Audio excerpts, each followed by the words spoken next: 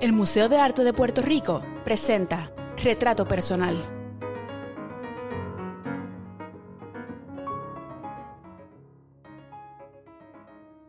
El programa de asistencia al artista del Museo de Arte de Puerto Rico presenta la tercera temporada de Retrato Personal, proyecto iniciado en el 2015 dedicado a recopilar la historia de las artes plásticas de nuestro país, a través de las experiencias de sus principales actores, los artistas puertorriqueños. En Retrato Personal nos adentramos en las vidas y experiencias de nuestros artistas que se traducen en sus diversas y ricas producciones plásticas. Mediante sus palabras compartirán un retrato íntimo y no conocido, narrado por sus protagonistas desde sus inicios hasta hoy. La historia oral que recogerá Retrato Personal será punto de partida para la recopilación formal de la invaluable aportación de nuestros artistas a la cultura universal. Soy Marta Mabel Pérez, directora ejecutiva del Museo de Arte de Puerto Rico. Hoy nos acompaña Damaris Cruz, mejor conocida como Dama Lola. Damaris es pintora, fotógrafa y muralista. Estudió fotografía en la Universidad de Puerto Rico, recinto de Río Piedras. Ha participado de exhibiciones colectivas, pinturas en vivo y creaciones de murales, tanto a nivel local como internacional. Es reconocida principalmente por sus proyectos de murales en casas de madera, donde emplea el papel de guías telefónicas y la fotografía. Ha participado en exhibiciones colectivas en el Museo de Arte de Puerto Rico, en la Galería Candela, en La Respuesta, Galería Yemayá, entre otras. En el 2014 colaboró con la línea de gorras Just Once. Ha hecho múltiples pinturas en vivo para diferentes eventos y en los últimos años se ha destacado en la creación de murales para festivales de presencia internacional como Santurce Slay, Culebra Slay, Feria de Cultura Urbana, La Campechada, Ponce Renace, La Casita Lequey, en Nueva York, Ecuador, Extramuros Geochromatic, Israel, Beyond Walls en Massachusetts y Colombia, entre otras. Bienvenida a Retrato Personal. Hola. Gracias por tenerme aquí. Bueno, Damaris, estamos aquí, te agradecemos muchísimo y queremos saber dónde naciste. Nací en San Juan, en el Ashford. En el Ashford. ¿Cómo se llama tu papá? Mi papá se llama Josué Cruz. ¿Y cómo se llama tu mamá? Irma Ramos. Irma Ramos. ¿Tienes hermanos? Sí, tengo una hermana mayor, se llama Damaris Cruz. ¿Dónde estudiaste tus primeros años escolares? Pues estudié toda mi vida en el colegio Nuestra Señora de la Providencia en Monacillos. Río Piedras. Exactamente. ¿Y cómo fue tu niñez? ¿Qué nos cuentas? Damaris niña. No sé, yo creo que mi niñez fue demasiado alegre. Vengo de una familia donde hay mucho amor, pero al mismo tiempo mucha música. Por lo tanto, ¿verdad? La familia de mi papá brega mucho más con la música. Y pues de una manera u otra, pues siempre estar familiarizada con eso y por así decir la fiesta, pues como que por ahí ya se adentra mucho lo que es la cultura. Y pues, no sé, para mí mi niñez fue bastante, no sé si decir normal, porque pues a lo mejor no todo el mundo experimentó esas cosas, ¿verdad? Pero para mí son bien, como que bien bonitas, ¿verdad? Como que tengo muchos recuerdos de cositas bien básicas y simples, ¿verdad? Que es lo que a veces trato de incorporar en las piezas que hago, ¿verdad? Como que trabajar con esos recuerdos que pues muchos se identifican porque son cosas que casi todos hacíamos y a veces no le prestamos atención, pero lo hacíamos. ¿Y a qué se dedicaba tu papá? Mi papá es ajustador de seguros. Pero o sea le encanta y es fanático de la música, entonces. Sí, es que lo que pasa es que por el caso de la familia de mi papá, son muchos hermanos. y casi todos bregaban con música, ingeniería de sonido, como que tengo un tío que tenía así su grupo que bailaba hasta limbo y qué sé yo, y tenían su música, o sea, como que dice, por parte de padre, la mayoría, aunque algunos tuvieran otro tipo de trabajo más empresarial, al mismo tiempo como que su hobby siempre ha sido la música, o sea que pues es como... Conozco demasiada música a veces hasta de esa época que yo pienso que es normal y nadie sabe de mis amistades y me quedo como, tú no vas a saber quiénes son los hispanos, ¿me entiendes? Como que cosas así. Y es porque en verdad todo el tiempo pues estuve, qué sé yo, rodeada de música. ¿Y tu mamá qué se dedica? Mi mamá era enfermera, pero era más, o sea, ella era enfermera graduada del recinto, pero ella era más enfermera tipo de investigación. O sea, que ella más bien hacía experimentos con medicamentos y eso.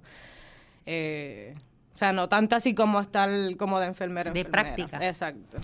¿Y recuerdas cuándo fue la primera vez que tú tuviste un acercamiento a las artes en tu infancia? Pues siempre.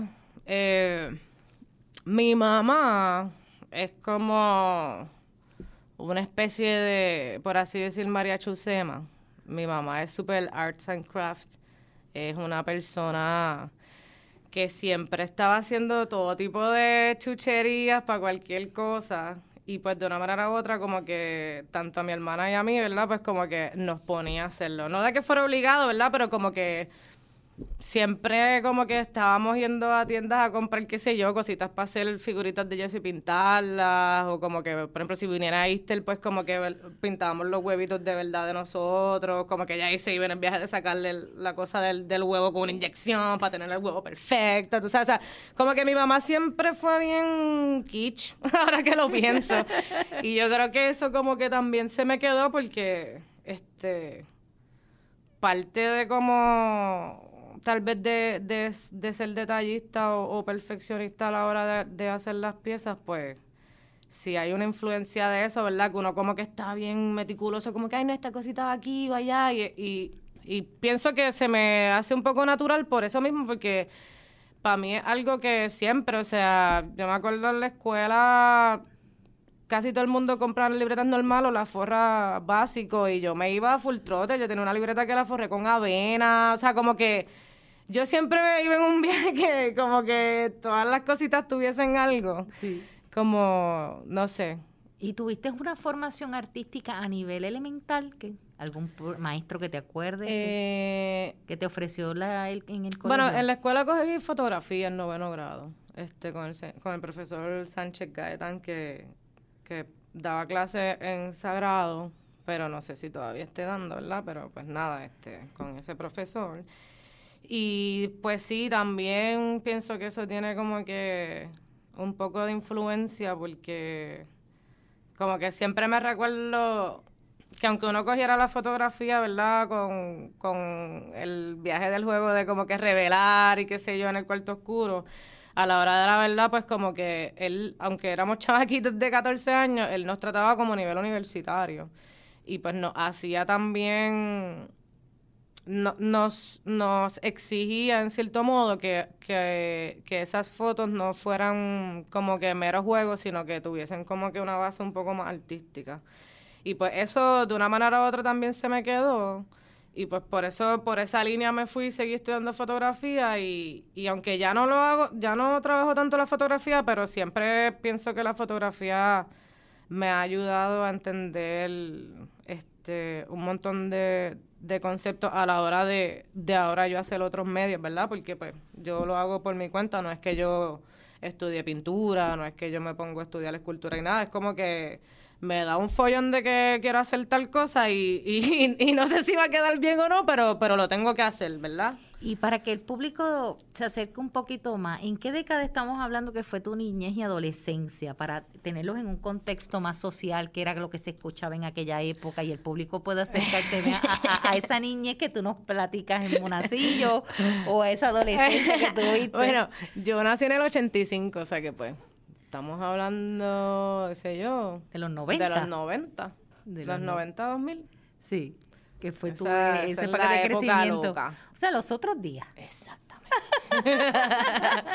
No ha pasado tanto. No ha pasado tanto, que es una época de mucho cambio de los 90. Sí. Donde tú escuchas los hispanos, pues para que la gente tenga un conocimiento de la lejanía de los hispanos, ¿verdad? Que en el caso tuyo, pues diría que son abuelos en mi época, no mi madre, y para ti sería pues tus abuelos, me imagino. Sí, no, y ni hablar Tito Rodríguez, el bebé por siempre. Exactamente, así que en ese, ¿y cómo eran esos 90? ¿Te acuerdas de esos 90 comparado con ahora, en donde tú estudiaste? ¿Ha cambiado mucho? ¿Qué cambios tú has percibido? En cuestión de la escuela, tú dices, así elemental. ¿De la comunidad? De la comunidad. Pues fíjate, realmente desde que me gradué no voy mucho, o sea, no pasé más nunca más para la escuela, pero creo que, pues sí, debe de haber cambiado, ¿verdad? Como que igual siguen estando las mismas monjas, si no es que se ha muerto una que otra, ¿verdad? Pero por lo menos la que era la principal, entiendo que todavía está de principal, Y nada, yo pienso que como anyway, aunque no los veo, los tengo así por Facebook, veo que todavía están algunas de las maestras de siempre. Ahora veo que tienen como que un poquito más... O sea, me gusta todo este cambio, ¿verdad? Que pasa, ¿verdad? Más bien por la tecnología del tiempo, no en cuestión de su filosofía como escuela, ¿verdad? Como que... Yo lo que sí puedo notar de cambio, yo diría que es todo este cambio tecnológico y cómo... O sea, yo jamás pensé que mi escuela hubiera tenido un Facebook y que yo fuera a estar todo el tiempo como que posteando así, nenitos en el salón, como que haciendo sus trabajos. Y pues eso me pareció súper nítido, ¿verdad? Porque en cierto modo... como que los estudiantes se ven bien motivados y se ven contentos, ¿verdad? Como que no... Yo nunca, o sea, realmente yo no tengo... Ya en verdad, yo amé mi escuela, en verdad, como que yo sé que la gente a veces dice, diablo, una escuela de monjas, pero pues realmente no estábamos con las monjas, o sea, ellas estaban ahí, pero ellas no eran las que daban clases realmente, o sea, que como que dice, para mí era como estar en un colegio laico, no era nunca que nos estaban... ¿cómo se dice? Empujando la religión. O sea, no era ese tipo de colegio, ¿verdad? O sea, que pues de una manera u otra, no sé, doy gracias de haber tenido como que unos maestros tan open mind que a pesar de tener que seguir como que unas direcciones, como que al mismo tiempo nos dejaban, ¿sabes? Tener nuestros criterios y todo. O sea, yo creo que yo como mismo soy ahora, siempre fui cuando chamaquita, ¿verdad? Yo siempre fui bien despierta, siempre estaba haciendo como que decorando boberías en el salón. Yo era la que tenía como la cartuchera con los 10,000 plumonitos, tú sabes. Yo era esa nena. Yo era la loca. Y entonces, de ahí que tuviste ese acercamiento que muy bien explicas de la fotografía, tú tomas la decisión de ir a estudiar a la Universidad de Puerto Rico, que es cerca del colegio. Sí. Bueno, sí. Sí. En la comunidad próxima. Sí, vamos, como 10 o 15 minutos. Tampoco es que están al lado, no es como San Antonio, pero está cerca, relativamente. Sí, realmente quería entrar por arquitectura, pero no tuve las notas. Pero igual, no sé, creo que la vida es bien loca y da muchas vueltas y aunque uno no terminó, vamos a ponerlo así, aunque no estudia arquitectura, como que eso siempre ha sido una gran influencia en mi trabajo. Cuando estaba en cuarto año de la high, para ese tiempo el que era esposo de mi hermana era arquitecto también, y pues como eran arquitectos así de los de la UPI, de arquitectura de la UPI, pues como quien dice, me adentré mucho con ese corillo de allí, y llegué a ir, el viaje que hice a España lo hice con el grupo de arquitectura, yo estando todavía en la high, o sea que yo estuve viajando con ellos en un viaje dentro de todo educacional, ¿verdad? Porque ellos los llevaban a ver todo lo que habían estudiado en el semestre y qué sé yo, o sea que pues como quien dice también algo absorbí, ¿verdad? Como que de eso arquitectónico, y que hoy por hoy pienso que me ayuda no tan solo en el muralismo, pero también a la hora de crear piezas, porque no sé por qué siempre estoy como que tratando de construir algo. Me gusta mucho, no sé por qué no se me ocurrió ser escultora, ¿me entiendes? Como que de momento siempre tengo una fascinación por crear las cosas así un poco más tridimensionales y de hecho he hecho el proyecto que tuve el año pasado con el MAC, que fue en el barrio de Trastalleres, pues como que llegué a hacer una pieza con los estudiantes de arquitectura que pues como que los busqué para que entonces ellos se unieran conmigo en equipo para poder hacerlo bien, tú sabes. ¿Y en qué año tú entraste a la Universidad de Puerto Rico? En el 2003. ¿Cuándo tú decides dedicarte al arte profesionalmente? ¿Fue cuando decidiste entrar a la Facultad de Humanidades? ¿Cuándo tomaste esa decisión? ¿O estuviste más Bueno, clara? siempre he sido seria, o sea, ¿verdad? Como que no era que estudiara por estudiar, ¿verdad? Siempre he sido seria, pero realmente lo cogí tal vez de verdad en serio después que me graduó, ¿verdad? Porque a veces uno mientras está estudiando, aunque haga las cosas en serio, ¿verdad? Porque uno no es que uno hace unas piezas chapucia porque era estudiante, ¿verdad? Como que uno hace las cosas como quiera bien y en serio, pero al mismo tiempo, pues, en mi caso, ¿verdad? No es hasta que uno se gradúa que tal vez uno se ve ya como en now what, ¿verdad? Como que ahora hay que hacerlo de verdad. Y pues nada, yo creo que tuve la suerte de que como quiera en la universidad ya yo había empezado a exponer, aunque no fueran en sitios así tal vez una super institución reconocida, ¿verdad? Pero ya iba teniendo esa experiencia, ¿no? Y entonces pues como que es algo que se me da automático, como que realmente nunca es que un día me senté y dije, lo tengo que coger en serio. O sea, no, era como, es que hay que cogerlo en serio. Nunca le he podido hacer por vacilón. Es como que... Y esa formación en la universidad, somos egresadas de la Universidad de Puerto Rico y es el centro, ¿verdad?, educativo de uno de los principales a nivel isla. ¿Cómo fue esa experiencia tuya? ¿Cómo te forjó? Porque es esa etapa de la vida, luego de la niñez, donde uno desarrolla un pensamiento crítico más fuerte y donde uno tiene unas experiencias y unas vivencias que forman el carácter de cuando uno es adulto. Cuéntanos un poquito de esa época tuya universitaria para que pues los radios la época universitaria también la amé. Como que, bueno, es que yo soy media nerda, yo soy así que siempre está como que buscando muchas cosas y qué sé yo, y pues nada, si puedo resumir en verdad, yo creo que no sé cómo explicar el amor que uno puede sentir a la Yupi, porque de verdad solo el que es de la Yupi lo puede entender. Y la realidad es que tanto los maestros como las personas que vas conociendo en el camino, en verdad te vuelan la cabeza. Si lo sabe, ¿verdad?, absorber, porque hay gente que no aprende nada y así mismo se quitan, pero la realidad es que las universidades, pienso que todas deberían ser así, pero pues vamos, la Yupi tiene eso más todavía marcado, que los maestros siempre te están empujando out of the box. So, para mí eso fue bien importante porque así fueran clases así normal, qué sé yo, de español, ¿me entiendes? No es que solamente te va a hablar una loquera un maestro de arte porque los de arte somos locos, ¿me entiendes? Como que hasta clases básicas, la manera en que te empujaban a que todo lo miraras de otra manera, que las cosas no son como lo que tú aprendiste toda tu vida, pues como quien dice, eso siempre me trabajó mucho.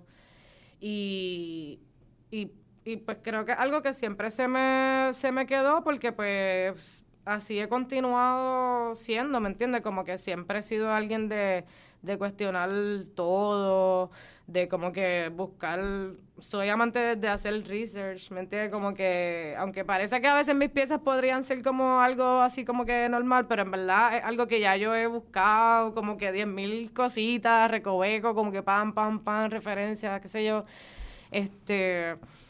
No sé, para mí la Yupi fue bien importante, como que si fuera a hablar de profesores en el caso del arte, ¿verdad? Como que de mis favoritos siempre va a ser Bailarino, como que creo que... Carlos Ruiz Bailarino. Sí, Bailarino para mí es como que lo amo, siempre se lo digo, como que es de los maestros, así que algunos lo podrían odiar por lo fuerte que era, pero igual, si tú estabas en serio para eso, te gusta que sean así de serios y que si te tienen que criticar, te lo critiquen como es, ¿verdad? Para que tú puedas mejorar en eso, o sea, que no... A veces a mí me molesta cuando alguien solamente, cuando tú le preguntas por alguna pieza, siempre dice, ay, qué bonito, y ya, ¿me entiendes? Como que, si mira, si no está bonito, dímelo, ¿me entiendes? O sea, que pues como que tuve la oportunidad de bregar con profesores que en verdad, tú sabes, Martín García, cogí grabado con Martín García, que por favor usted tenga, tú sabes, esa persona, o sea, número uno, que él es un amor, tú sabes, es la ternura hecha persona. Y pues el talento es increíble, o sea que tener la oportunidad de trabajar con otros artistas que fueran importantes, pues en cierto modo también te hace cogerlo en serio. Porque volvemos, aunque uno puede estar en chiste en una clase, a la hora de la verdad hay una seriedad también en cuanto a la pieza, o sea que no todo es tan tutti frutti. Quiero ahora un poquito que nos cuente y que nos digas qué es la creatividad. A diablo. Bueno, la creatividad... Bueno, es que eso es bien ambiguo, ¿me entiendes? O sea... Todos tenemos creatividad, todos. Lo que pasa es que no todos la sabemos canalizar o no estamos realmente al tanto de que es creativo. Pero todo es creativo, porque todo es creativo. O sea, yo creo que la creatividad tiene que ver con pensar. A la hora de la verdad tiene que ver con pensar y todos somos creativos de una manera u otra por cualquier cosita. Y en todas las profesiones. Y en todas las profesiones, ¿me entiendes? Presente. Hasta todo, hasta en lo más vago. Mira, mi papá, nosotros tenemos una casa de playa y mi papá es alguien que también es como de Tito Inventor y siempre inventa cualquier chuchería para facilitar su vagancia. Y a lo que voy con esto es que, por ejemplo, en las hamacas, él se inventó un sistema para poder mecerse con una soguita y un cantito de madera que puso. O sea, como que dice, a la hora de la verdad todos somos creativos. Como y los puertorriqueños somos muy creativos. A la hora de la verdad yo creo que la creatividad viene más del pensamiento de resolver una necesidad. Para mí yo creo que eso. Porque ya elevar la creatividad con algo más grande en cuanto al arte, pues ya sería hablar de talento, ¿viste? Pero la creatividad, pues todos lo tenemos. ¿Y cómo tú estimulas tu creatividad? Con muchas cosas. Con muchas cosas. Pero nada, yo soy bien íntima. O sea, no soy íntima de que me reservo las cosas, pero soy bien íntima de que realmente trabajo conmigo. Es como que yo realmente las piezas las haría para mí, ni siquiera para... A mí ni me importa si se venden o no. Y pues soy tan fiel a mi pensamiento y a lo que yo siento en ese momento que pues tal vez por eso es que de una manera u otra funciona, ¿verdad? Porque la realidad es que siempre que me pasa algo o whatever, trabajo mucho con mi cotidianidad, ¿me entiendes? Como que siempre que me pasan cosas o veo algo, siempre que algo me llama la atención es como que es una inquietud que no puedo evitar empezar un research. Eso te iba a decir, que nos han mencionado que siempre la palabra de la investigación. Exacto. Y todos los artistas son unos grandes investigadores. Somos cronistas de nuestros tiempos, pero también en la investigación. O sea que estoy segura que como curiosa de la niñez, que eso después uno lo traslada a lo que es investigar más de lleno. Exacto. Porque uno es un profesional. Pues me imagino que investigarás bastante, lo hace a través de la literatura. ¿Cómo lo hace? Tengo mucha influencia de la literatura, fíjate. Creo que peco de influencia artística, tal vez porque no me interesa copiarme de nadie y pues como quien dice, trato de no contaminar mi trabajo con nada de los demás. O sea, como que a mí yo puedo tener una idea y yo veo que alguien ya la hizo, ya olvídate, bye, para otro lado. A mí ni me interesa trabajar con algo que ya alguien lo hizo, es como que me aburre. Y pues nada, soy como un OCD porque como que me gusta tenerlo todo tan organizado que cada tema compro una libreta. Así nunca la llene, ¿me entiendes? Como que tengo millones de libretas, pues como que dice, ok, esta libreta va a ser, si vamos a hablar del agua, pues esta libreta es del agua. Y pongo todo lo que a mí se me ocurra o sea, todo. O sea, cuando te digo todo es todo. Un día me levanté y pensé, el agua es azul, pues escribo el agua es azul. ¿Me entiendes? Como que todo. Porque a la hora de verdad, cuando después, hay veces que a uno le vienen como pensamientos que uno no sabe ni por qué le vino, pero a la hora de verdad, cuando después ya tú te sientas para atrás a leer todo lo que tú tienes, o te salen piezas, o si ya hiciste piezas, cuando empiezas a leer te das cuenta como que como el inconsciente como que en verdad está reflejado todo eso que de una manera u otra tú fuiste recopilando. Sí, que es importante que el público entienda que los artistas visuales, nosotros tenemos libretas de apunte. Y dentro del proceso creativo, que es, como tú muy bien dices, una investigación continua que nunca dejamos, una vez entramos en el proceso creativo, no nos detenemos hasta que obtenemos y podemos concretizar esa idea abstracta. Y entonces tienen muchas libretas y no necesariamente son dibujos, que en muchas ocasiones conocemos a través de la historia que están los dibujos y las notas artísticas, sino que también hay frases y hay palabras que los artistas van investigando y acumulando hasta que logran llegar a esa finalidad. Ese es creo que tengo más escrito tengo más escrito que dibujo, yo creo, ¿me entiendes? Porque ya dibujo lo hago más como para una idea que no quisiera olvidar de momento, pero la realidad es que tengo más escritos que dibujo, porque me influenció mucho. Como trato también de que las obras sean un poco más poéticas, ¿verdad? Pues como quien dice, sí tengo mucha influencia de la literatura. Como que... ¿Y qué lees? Ay, leo muchas cosas locas, en verdad, como que yo... Mira, la última cosa que estaba leyendo era la poética del espacio, ¿me entiendes? Era como que...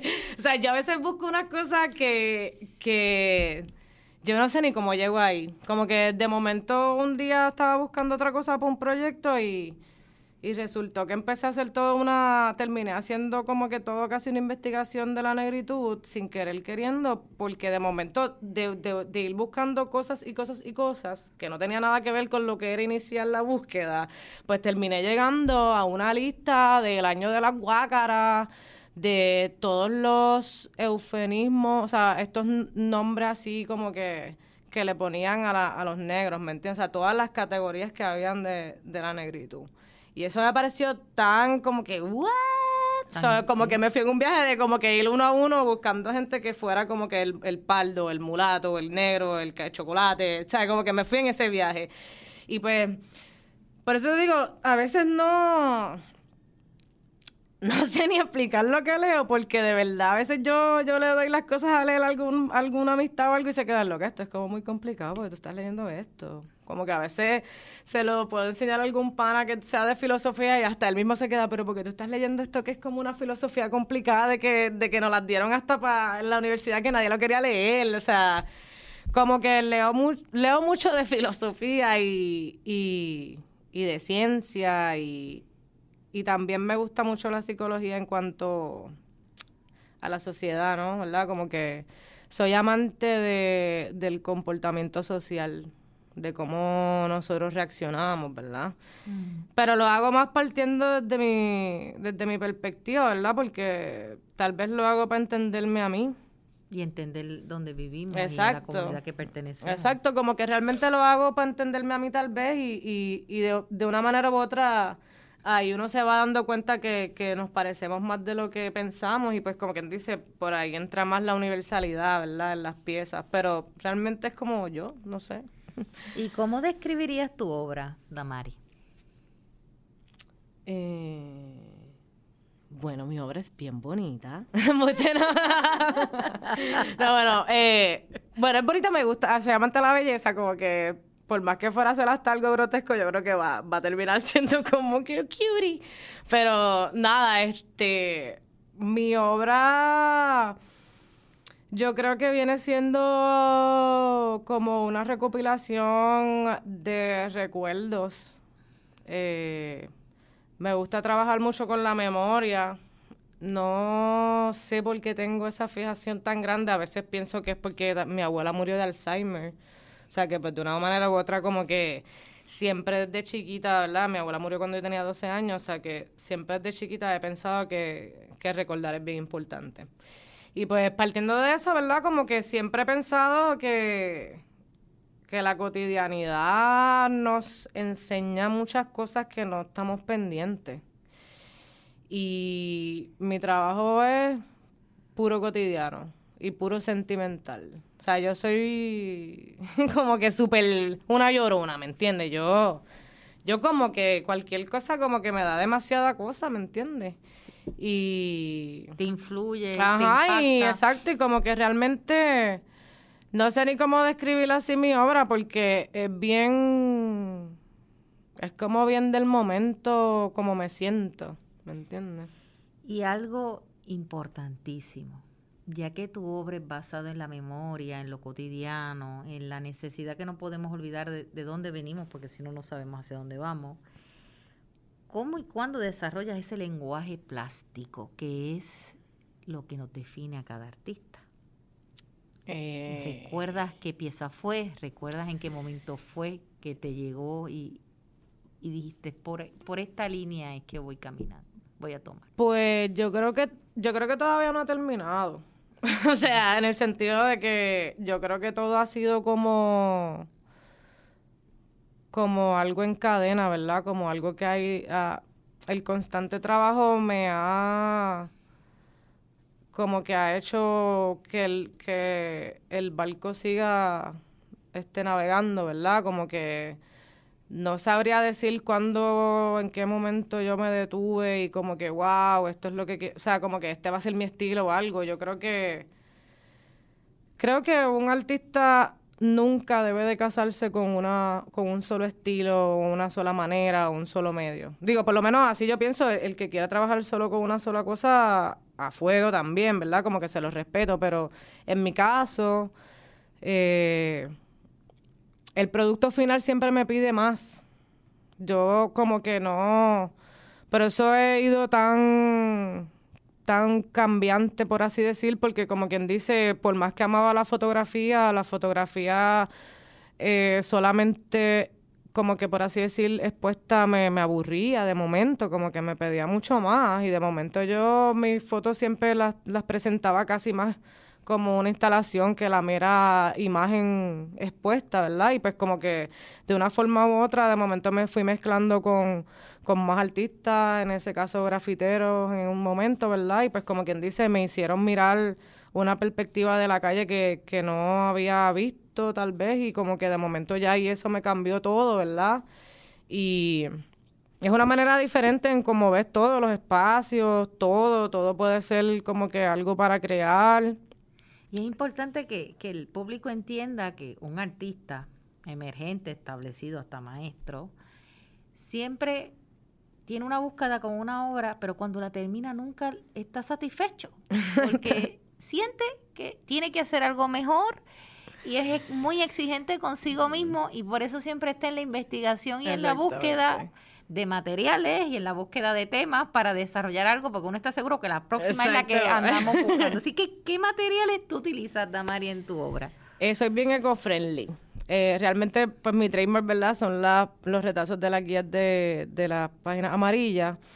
Pero igual, pues me gusta mucho la madera, me gusta, obviamente, partiendo de las guías, pues como que también tengo una gama amplia de papeles, ¿verdad? Como que soy adicta a comprar tissue paper o cualquier papel de regalo o cualquier tipo de papel que de momento tengo un patrón como extraño, que tú no digas esto está difícil de que otra persona más lo tenga. Como que dice, tengo como que muchas cositas así, de momento tengo los mismos cantos de pintura ya secos como que también me funcionan, o sea, por ejemplo, cuando hago nubes las hago con bolsas plásticas blancas, o sea, como que yo trato de... ¿Reciclar? De reciclar, y porque también uno tiene un montón de cosas que se pueden usar y que si las sabes utilizar a tu favor, a veces son hasta más interesantes de lo que tú pensabas, ¿me entiendes?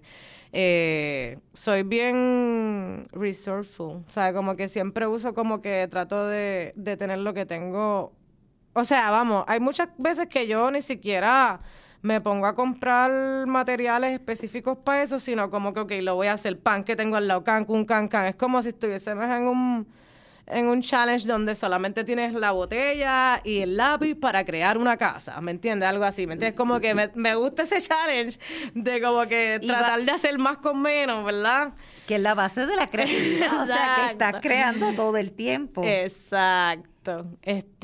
Nada, como que me gusta mucho inventar con materiales. Eventualmente utilizaría más, ¿verdad? Pero pues también a veces desconozco de esos materiales y como te iba diciendo, mientras más voy trabajando, más voy abriendo camino en trabajos y proyectos, por así decir, que requieren un poquito, no que sean más importantes, ¿verdad? Pero que requieren un poco más de preparación en cuanto a materiales, la durabilidad, o sea, que como que de momento me encuentro reunida con otras personas que pues sí me pueden ayudar en esa búsqueda de otros materiales nuevos que uno a veces ni sabía, como que uno pasando trabajo con una cosa y otra persona te dice, mira, con esto y esto ya lo hubiera hecho. O sea, que como que dice...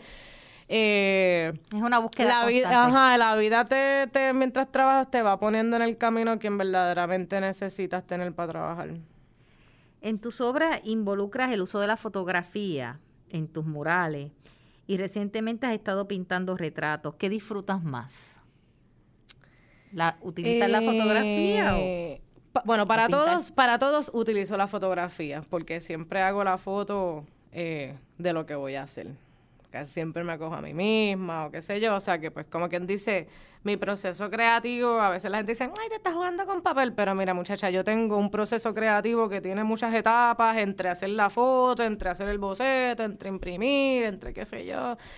Realmente todas me gustan porque son experiencias en cuanto a la creación de lo que sea, ya sea mural o pieza, ¿verdad?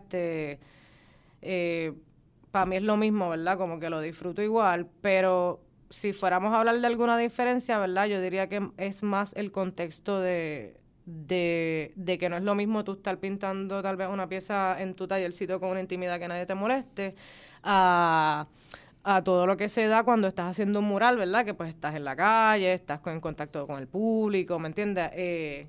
Disfruto más el mural, no porque no me gusta hacer piezas, sino porque el mural me da como que mucha más como que libertad de ser como que yo y como que camuflajearme a cada comunidad que vaya a trabajar y como que me encanta meterme a las casas de las personas, me gusta que como que me cuenten las cositas, o sea, como que tengo esa habilidad tal vez de que como hablo mucho, como que siempre como que a donde sea que viaje o algo así sea en otro país, como que de verdad caigo así como que bien de una y como que me invitan a sus casas, me dan comida, como que la dinámica de hacer un mural es bien bonita, en verdad. Sí, y es importante porque como artistas nosotros vamos a, como tú muy bien dices, o puede ser cerca de donde tú vives o en una comunidad al sur de Puerto Rico o como tú que has viajado el mundo. Esa interacción con el público es importante porque estás tomando parte de la comunidad, de ese intercambio, de ese diálogo. Y ellos pueden aceptarte como artista, aceptar tu propuesta y a la vez integrar sus inquietudes en esa propuesta. Exacto. Y esa es la magia del muralismo y del arte con la comunidad. Exacto. Que en eso tú siempre pues te has destacado. Tú eres parte de la mayoría de tus murales personificándote como la doña. ¿Qué nos puedes contar sobre esto? Pues, bueno, la doña realmente surgió de una clase con bailarino. Que, pues nada, creé el personaje de la doña principalmente porque pues yo soy de Guaynabo y todos conocemos la famosa frase Guaynabicha. Y entonces a mí me molestaba mucho que yo, por ejemplo, podía estar hablando contigo un rato y olvídate, nos caemos brutal y de momento a ti te da con preguntarme de dónde soy y cuando te decía que era de Guaynabo era como, Y pues eso como que a mí me rejodía porque es como, que es la que hay, que es la que... O sea, como que Guaynabo es más campo que lo que ustedes piensan que es Guaynabo, pero vamos a dejarlo ahí. La cuestión es que pues partiendo de eso que me molestaba, pues empecé a crear este personaje de la doña que al principio no se llamaba la doña, se llamaba la Guaynacafre. porque yo lo que quería era como que hacer este statement de que como que dicen, no todos los de Guaynabo somos bichos, tú sabes, como que aquí somos cafres, whatever, estoy con Rolo, estoy como cualquier doña de por aquí, ¿me entiendes? Y pues de esa asignación como que la cosa fue tan, como que me envolví más de la cuenta tal vez. Y como que pues el personaje fue creciendo porque entonces pues de momento empezaba conmigo y de momento después tuve una amiga que como se parecía un poco a mí, pues le empecé a utilizar a ella por cuestión de que se me hacía más fácil como que maquillarla a ella, le tomó la foto en vez de yo misma, o sea, como que era más fácil. De momento después lo empezamos a hacer las dos juntas, por eso algunos murales pues sale ella y yo. Hasta que de momento, pues, la cosa fue como que un poco más en serio y, pues, mayormente me cojo a mí porque por la cuestión de tiempo, porque a veces hay que hacer las cosas de ahora para ahora y, pues, como que crear todo una sesión fotográfica, pues, me limita. Y hay veces que es como que, mira, yo lo que necesito es ahora mismo me pongo panda y ya tomo la foto y ya, pues, como que, pues, en eso. Pero sí, me gusta trabajar mucho con disfrazarme. Creo que de eso sí lo tengo de Cindy Sherman. Es la única persona que te puedo decir referencia. En tus murales creas, como muy bien indica, personajes femeninos sobre casas abandonadas y en muchos eres tú misma. ¿En qué nos puedes contar sobre estas mujeres y sus escenarios? Pues mira, eso es bien interesante porque obviamente es totalmente feminista. Y no quiero que se malinterprete, no estoy diciendo que no lo sea, ni que eso no me importa, ni nada. Pero a lo que voy es que como realmente yo trabajo conmigo y con mis recuerdos, pues yo soy mujer. O sea, es como que no puedo escapar de esa realidad. Y pues bueno, a lo mejor si fuera hombre, tal vez me usara de hombre y pues no estuviéramos hablando del feminismo. Y pues por eso es que hago la salvedad, porque muchas veces que eso se me ha como que cuestionado, como que a veces siempre piensan que como que verdaderamente quiero dar un mensaje en particular en cuanto al feminismo y realmente creo que tal vez lo hago, pero inconsciente, ¿verdad? Porque eso no es tal vez lo que quiero presentar a mí. Mayormente yo, como digo, hablo de mí, de mis recuerdos y mi cotidianidad. O sea que como quien dice, estoy hablando del quehacer femenino, porque pues soy femenina, yo soy súper femenina, ¿me entiendes? Yo me maquillo para hacer un mural en el sol, ¿me entiendes? O sea, pero la como cuestión una buena puertorriqueña, ¿sabes? Que se me derrita todo el maquillaje, tú sabes, pero así lo hago. Y como quien dice, pues nada, si fuéramos a hablar de eso, pues te puedo decir que son estampas de cosas cotidianas que hacemos a diario. Como tomarse un café, como desgranar los gandules, como probarse y jugar con la tela mientras la persona otra está cosiendo, que tú cogías ese cantito y la persona te regañaba, mira, deja eso. O sea, como que, no sé, como que realmente hablo tanto de la cotidianidad que a veces no me he puesto a pensar verdaderamente el mensaje femenino tras de todo, ¿verdad? Es como mi realidad. ¿Cómo identificas los lugares en el que realizarás tu obra y cómo creas la narrativa o la conexión con el espacio para la obra que creas? Pues hay dos maneras, ¿verdad? Hay veces que ya yo tengo una idea de una imagen y pues entonces pues voy tras la búsqueda de ese espacio en particular donde eso pueda ir. Pero en la mayoría de las ocasiones, como por lo general a veces son proyectos o alguna comisión o algo que pues como que dice, pues ya te están de antemano dando el espacio. Como te digo, como soy friki de investigar y trabajo mucho, me gusta mucho la historia, pues siempre que voy a un sitio, si está abandonado particularmente, pues me gusta siempre saber la historia de ese lugar, qué se hacía ahí, si es una casa, pues quiénes vivían ahí, ¿me entiendes? Y pues trato de siempre hablar también con la comunidad para que me hablen de eso, como por ejemplo, qué sé yo, en Ponce Renace, que estuvimos haciendo mayormente, los murales se hicieron en el barrio Bélgica, como eso es así más, casas así de maderita, como criolla, pues la casa que a mí me tocó era de esta hermana Stationnier o whatever, como se diga en francés. Y pues nada, de casualidad, el que vivía en la casa de al lado era un familiar lejano que me pudo brindar un cuadro de las hermanas que daban clases y que eran las únicas maestras en aquel momento de todo ese barrio. O sea, como quien dice, siempre trato de usarme a mí, pero si el lugar tiene alguna particularidad que yo pueda verdaderamente resaltar ese dato histórico, lo voy a hacer. O si puedo utilizar la persona de ese lugar, qué sé yo, la persona más viejita o algún personaje así pintoresco de la comunidad, ¿verdad? Que la gente se identifique, lo voy a hacer. ¿Por qué? Uno, porque me gusta, porque ahí voy aprendiendo también de ese lugar, ¿verdad? Es un intercambio de conocimiento, porque le doy conocimiento a la comunidad con el arte, ¿verdad? Pero también ellos me enseñan su barrio, ¿verdad? Como que si no, a veces uno no... Es brutal conocer fuera del país, pero también a veces es bien mágico ir a muchos lugares así en Puerto Rico y que están tan cerca y tú nunca te habías imaginado su trasfondo histórico hasta que vas. O sea, que como quien dice, por esa parte me satisface mucho como que saber lo que era antes. Y pues así voy como que tratando de hacer que las personas también en la comunidad se sientan contentas y también se identifiquen, ¿verdad? Porque es bien fácil llegar a hacer lo que te da la gana e irte, ¿verdad? Pero también yo pienso que eso es, aunque también es válido, no estoy diciendo que no se pueda hacer, pero a mí como que me gusta más esa conexión, ese diálogo con la comunidad. Me gusta que ellos se sientan orgullosos de lo que le estás dejando, ¿verdad? Porque si no, créeme que eso ni le importa que lo dañen. Cuando ellos verdaderamente se sienten orgullosos de lo que tú le hiciste, que se sienten identificados, que no pueden bregar, eso lo protegen. Olvídate que no lo quieren borrar para nada. Y pues yo creo que ese tipo de contactos y conexiones que haces son bien especiales y bien importantes. Como que es todo, te ponen el corazón con glitter. A mí me gustaría que tú eres una artista muralista, mujer.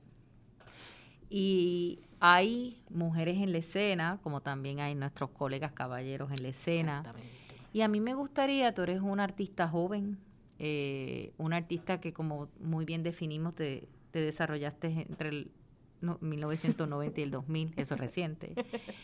Y el mundo ha cambiado. El mundo que tú vives hoy no es el mundo que se crió Martín García, que lo mencionas muy bien, o maestros de la plástica.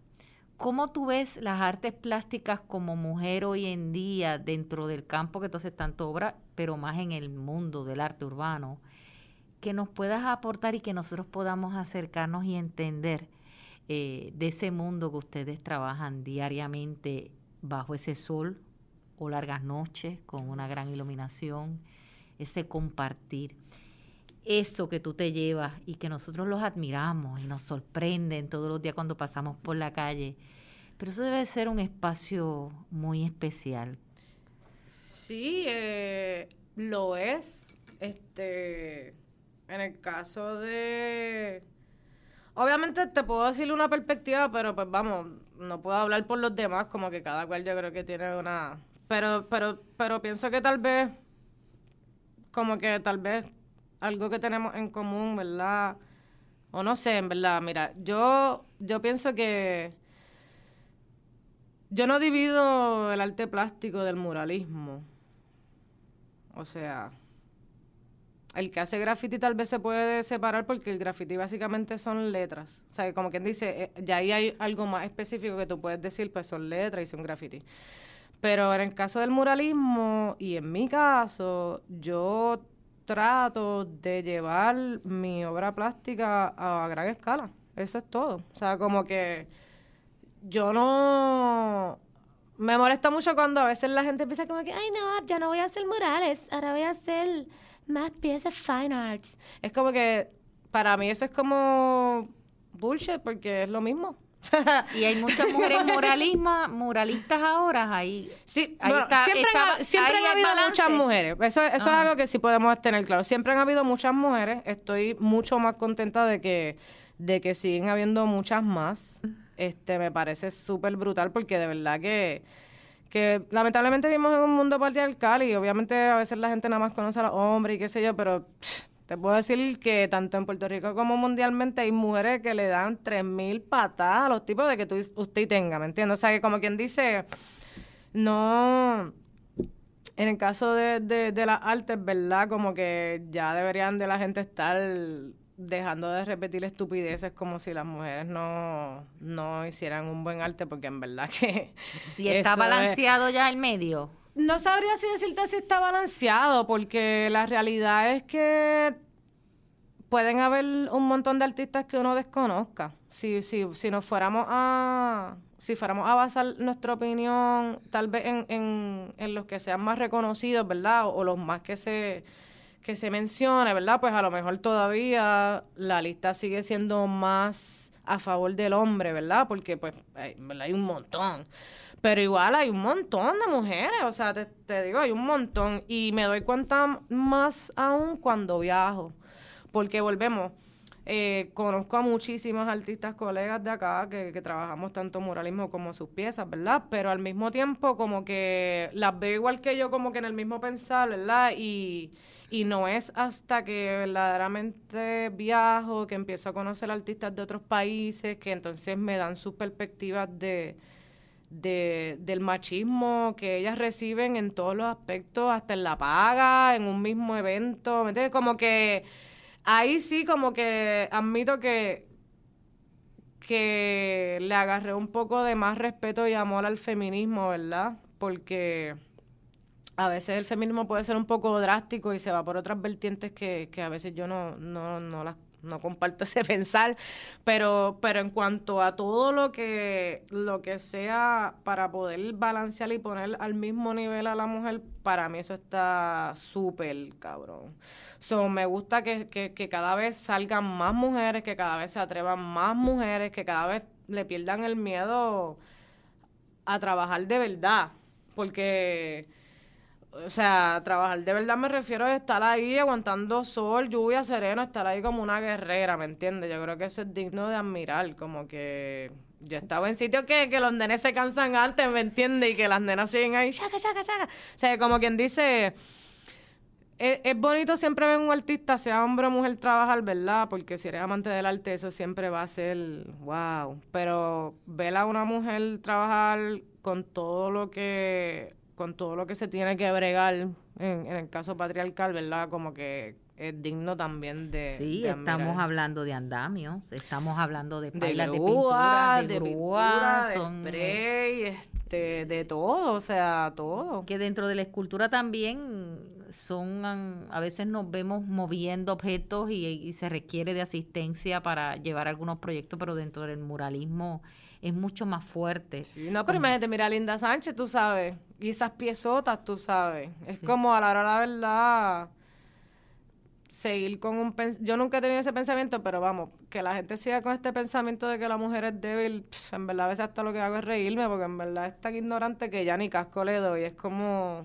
Y de los países que has viajado, ¿qué te ha marcado más en las comunidades que has tenido esa oportunidad? Es que todas tienen su encanto. Te digo, en todas lloro. Bueno. Todas tienen su encanto, pero... Y en todas me pasan cosas bien locas, así que pues como quien dice... No sabría decirte una de mis favoritas, pero si fuera a hablar de países que verdaderamente sí me marcaron, siempre puedo hablar de Ecuador. Creo que es de los más que he ido, es de los más que conozco casi todos los pueblos así de arriba abajo. Y la conexión con ellos ha sido mágica. Es como una cosa bien ridícula que no la puedo ni explicar. De las últimas veces que fui... nos quedamos en una comunidad indígena, Shuar, que se llama el Kim, y pues como quien dice, tú quedarte con unos indígenas, tener que ir a buscar tu propio alimento, cazando, o sea, como que en verdad todas las experiencias son demasiado, están tan brutales que te hacen olvidarte de muchas cosas que a veces la gente está peleando, ¿me entiendes? Como que hay veces que cuando viro, veo así como que a veces los colegas, a veces discutimos en cosas de arte que yo digo, wow, si la gente saliera y se diera cuenta que en verdad estás peleando por algo bien, bien tonto, que si salieras te darás cuenta que el mundo del arte es mucho más, ¿me entiendes? Como que, no sé, me gustan todos los países a los que he ido porque cada uno tiene su encanto. Bueno, y ya cerrando, yo te quiero preguntar, y teniendo en mente, ¿verdad?, tus proyectos y tu filosofía que has compartido con nosotros, ¿qué puedes decirnos del desarrollo de las artes visuales locales en estos tiempos de pandemia? Diablo. Pues, mano, en estos tiempos de pandemia, yo creo que todavía yo estoy tratando de ver qué es lo que pasa, ¿verdad?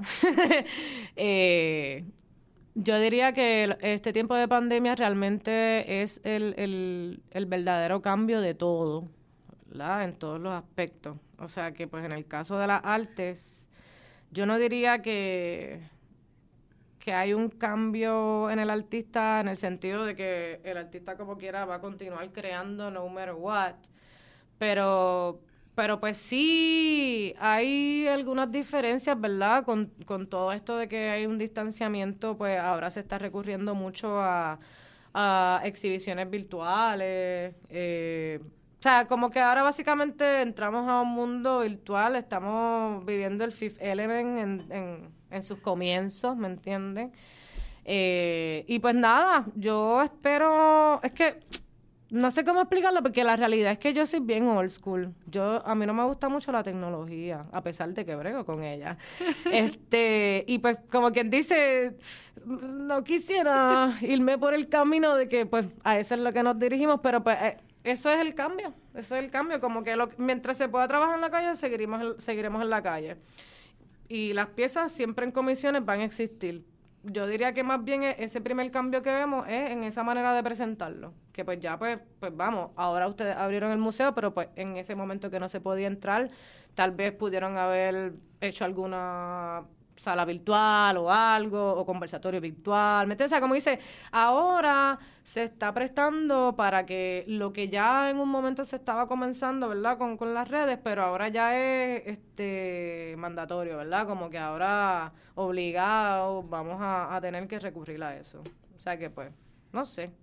Y nos acerca, a pesar del distanciamiento social, a otras culturas y otras ofertas. Sí, pero como eso ya es algo que venía con el internet, el monstruo del internet es muy grande, pues como quien dice, ya de por sí había un acercamiento. Yo diría que este cambio es más a nivel profesional laboral, ¿verdad? Como que todo cambió. Ahora todo es una reunión por Zoom. De momento tú le dices a alguien, mira, vamos a reunir, y te dicen, mira, me puedes llamar, o sea, no tenemos que ver, ¿no? Y es como, ¿verdad?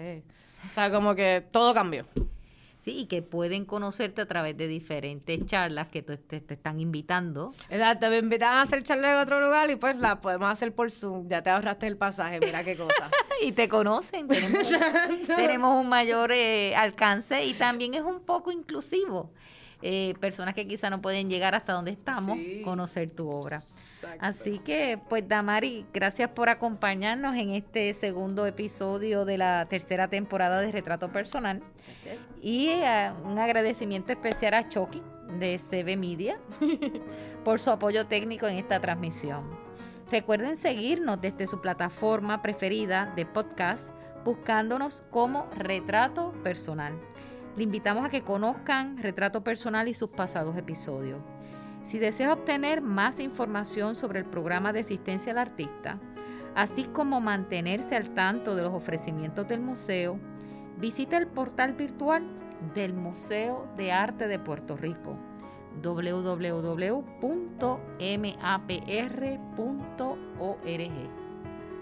Gracias.